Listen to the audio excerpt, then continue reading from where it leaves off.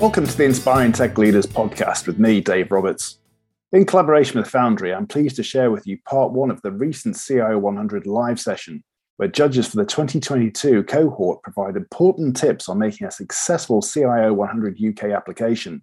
The first episode features Kevin Gibbs and Ian Golding talking with the CIO UK editor, Doug Drinkwater. I hope you enjoy this episode.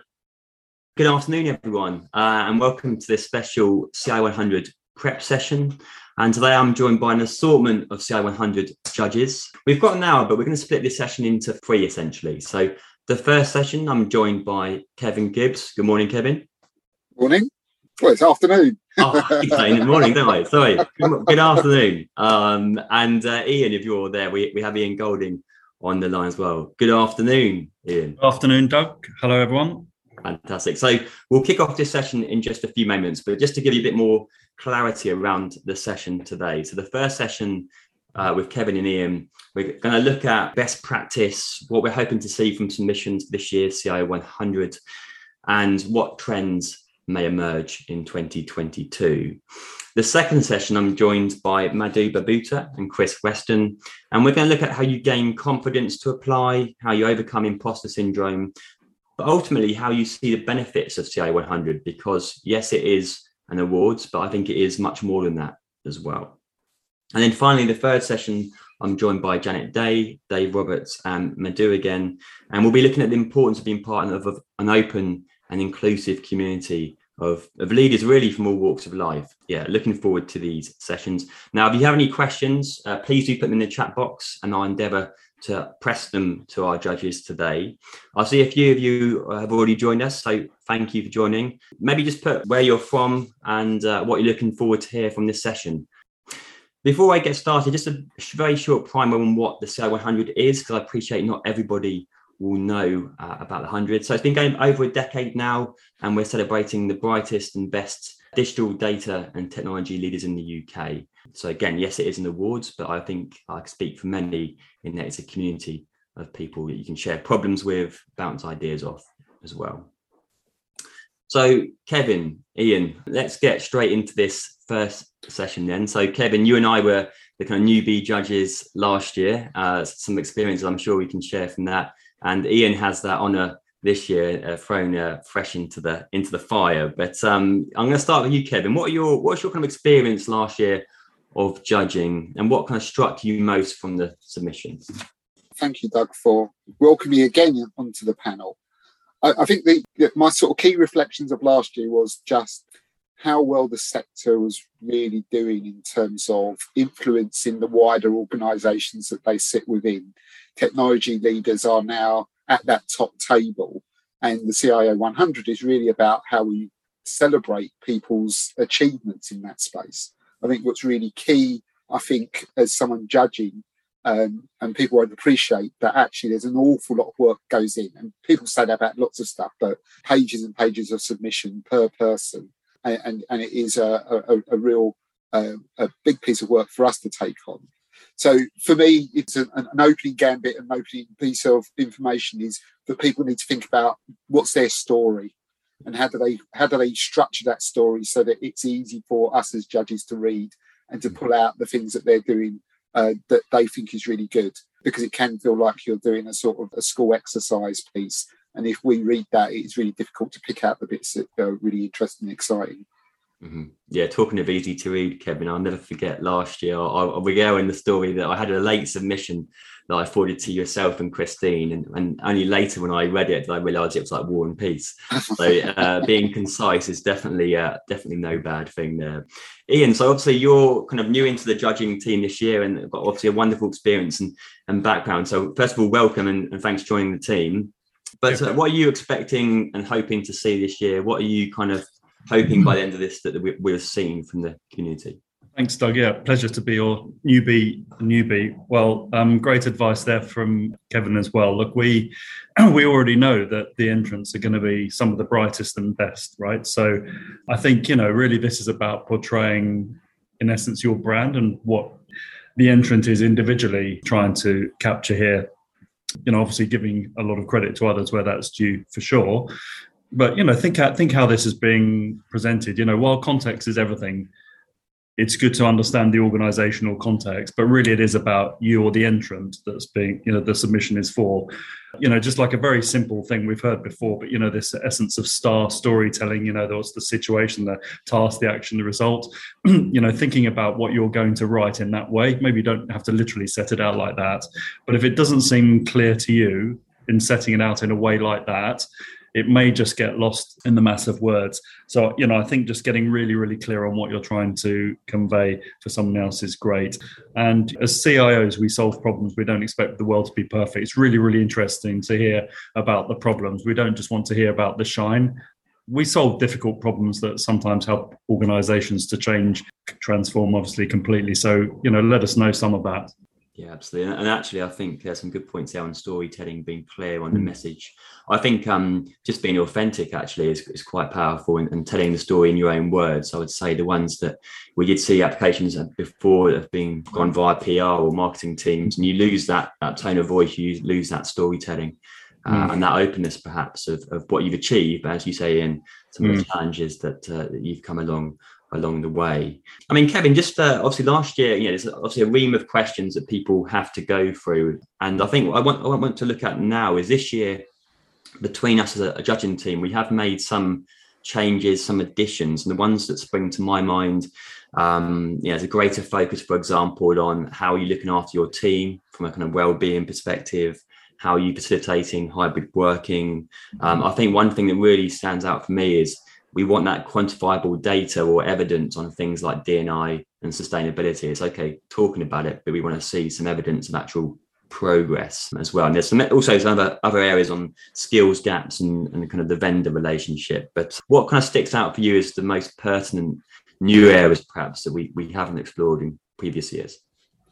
I'm not sure if it's a new area, but I'm certainly focused on innovation. And I think innovation can be in two ways. You can be doing something that everyone else is doing, but in a really challenging context. So there was a couple of applications last time where the context was really challenging, even though it would be said that other people were doing something very similar. But also we were seeing some real strong innovation in what would be considered to be quite traditional contexts. So I think it's about how you tell that story about doing something which is innovative. There's going to be trends everyone's doing. So last year, there was an awful lot of rolling out Microsoft Teams and rolling out devices very quickly. So you think that everyone's going to be saying that. As an applicant, I'd be looking to see what were you doing differently in terms of either style, approach or context, which would stand out in terms of that's why you're making that bid. So not just following the trends, but setting those, thinking about impact, both in terms of the wider CIO community, but in terms of your organisation. Why did it matter to your organisation? And talking about the relationship with your team, how have you brought the team into that piece of work? It is about what you've achieved, but actually you're a leader of people. So how do you bring people through that story as well? So yeah, I think it's that for me, those milestones or those mileposts in terms of your storytelling is always around that innovative and impact and change.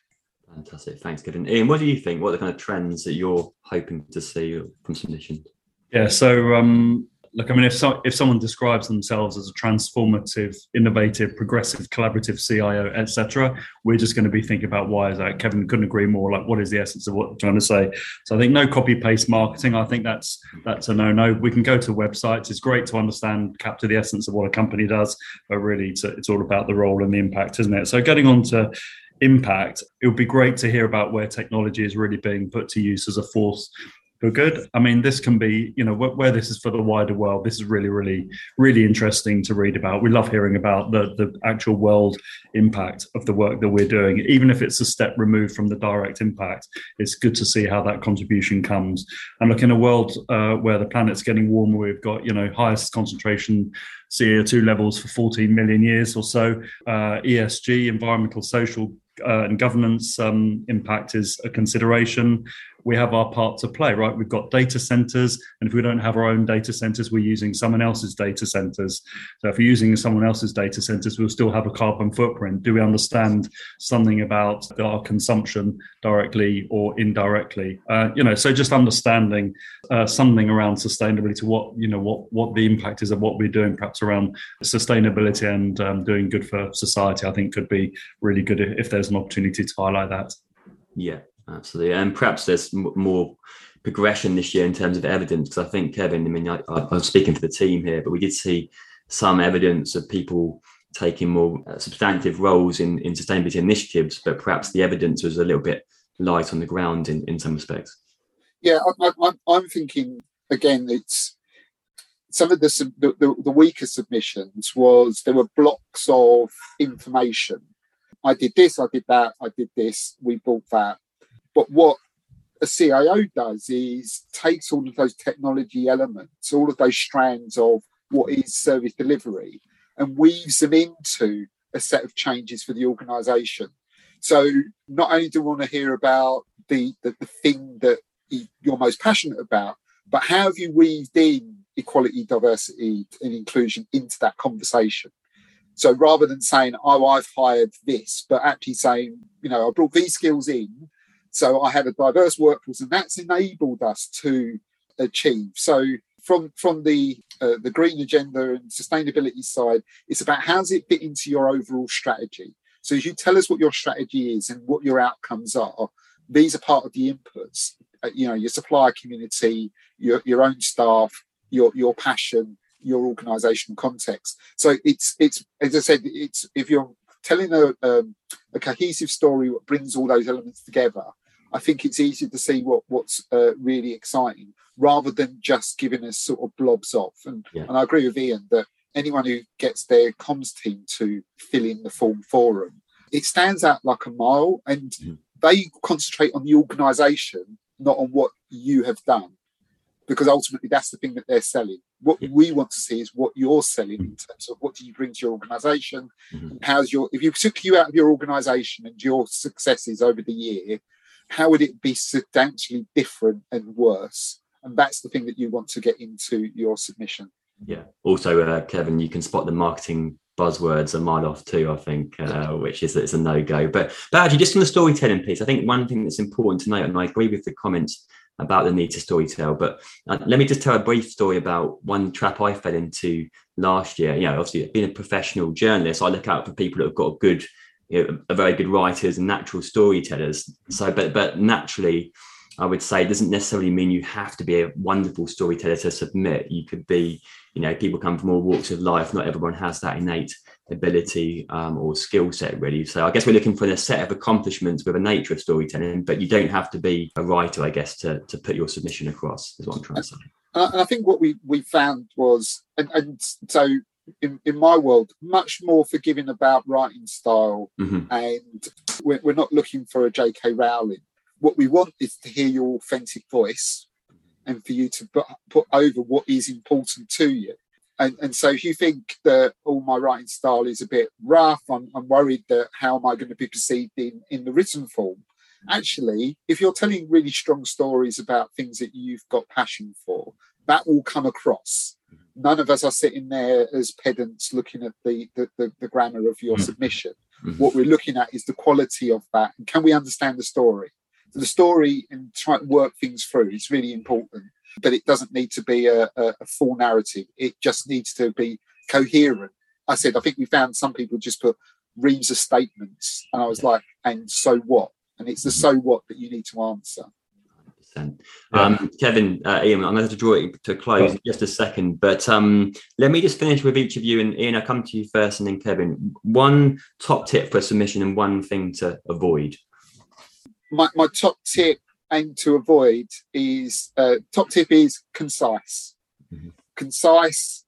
There's more than 100 people submit. There's only 100 that we can pick. And I think you made the point, Doug, about we had one which was 20 odd pages.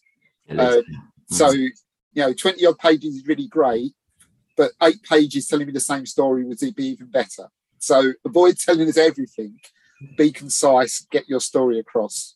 Yeah, good point. What about yourself, Ian? I would say avoid buzzwords. Authenticity and passion by far preferred rather than polish.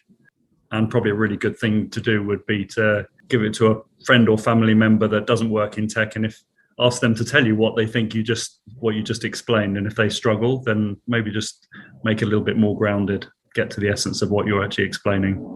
Yeah, that's great comments. And actually, I have heard a few people before saying that they often do that, sometimes with their peers, but sometimes friends and family as well, just to get a bit of a sounding board, really. But Ian, Kevin, I'm going to have to leave it there, but you'll still hopefully stick around for any questions at the end. But first of all, thanks for joining us, and really enjoyed catching up. Sure, thank you. Good luck, everyone. Yeah.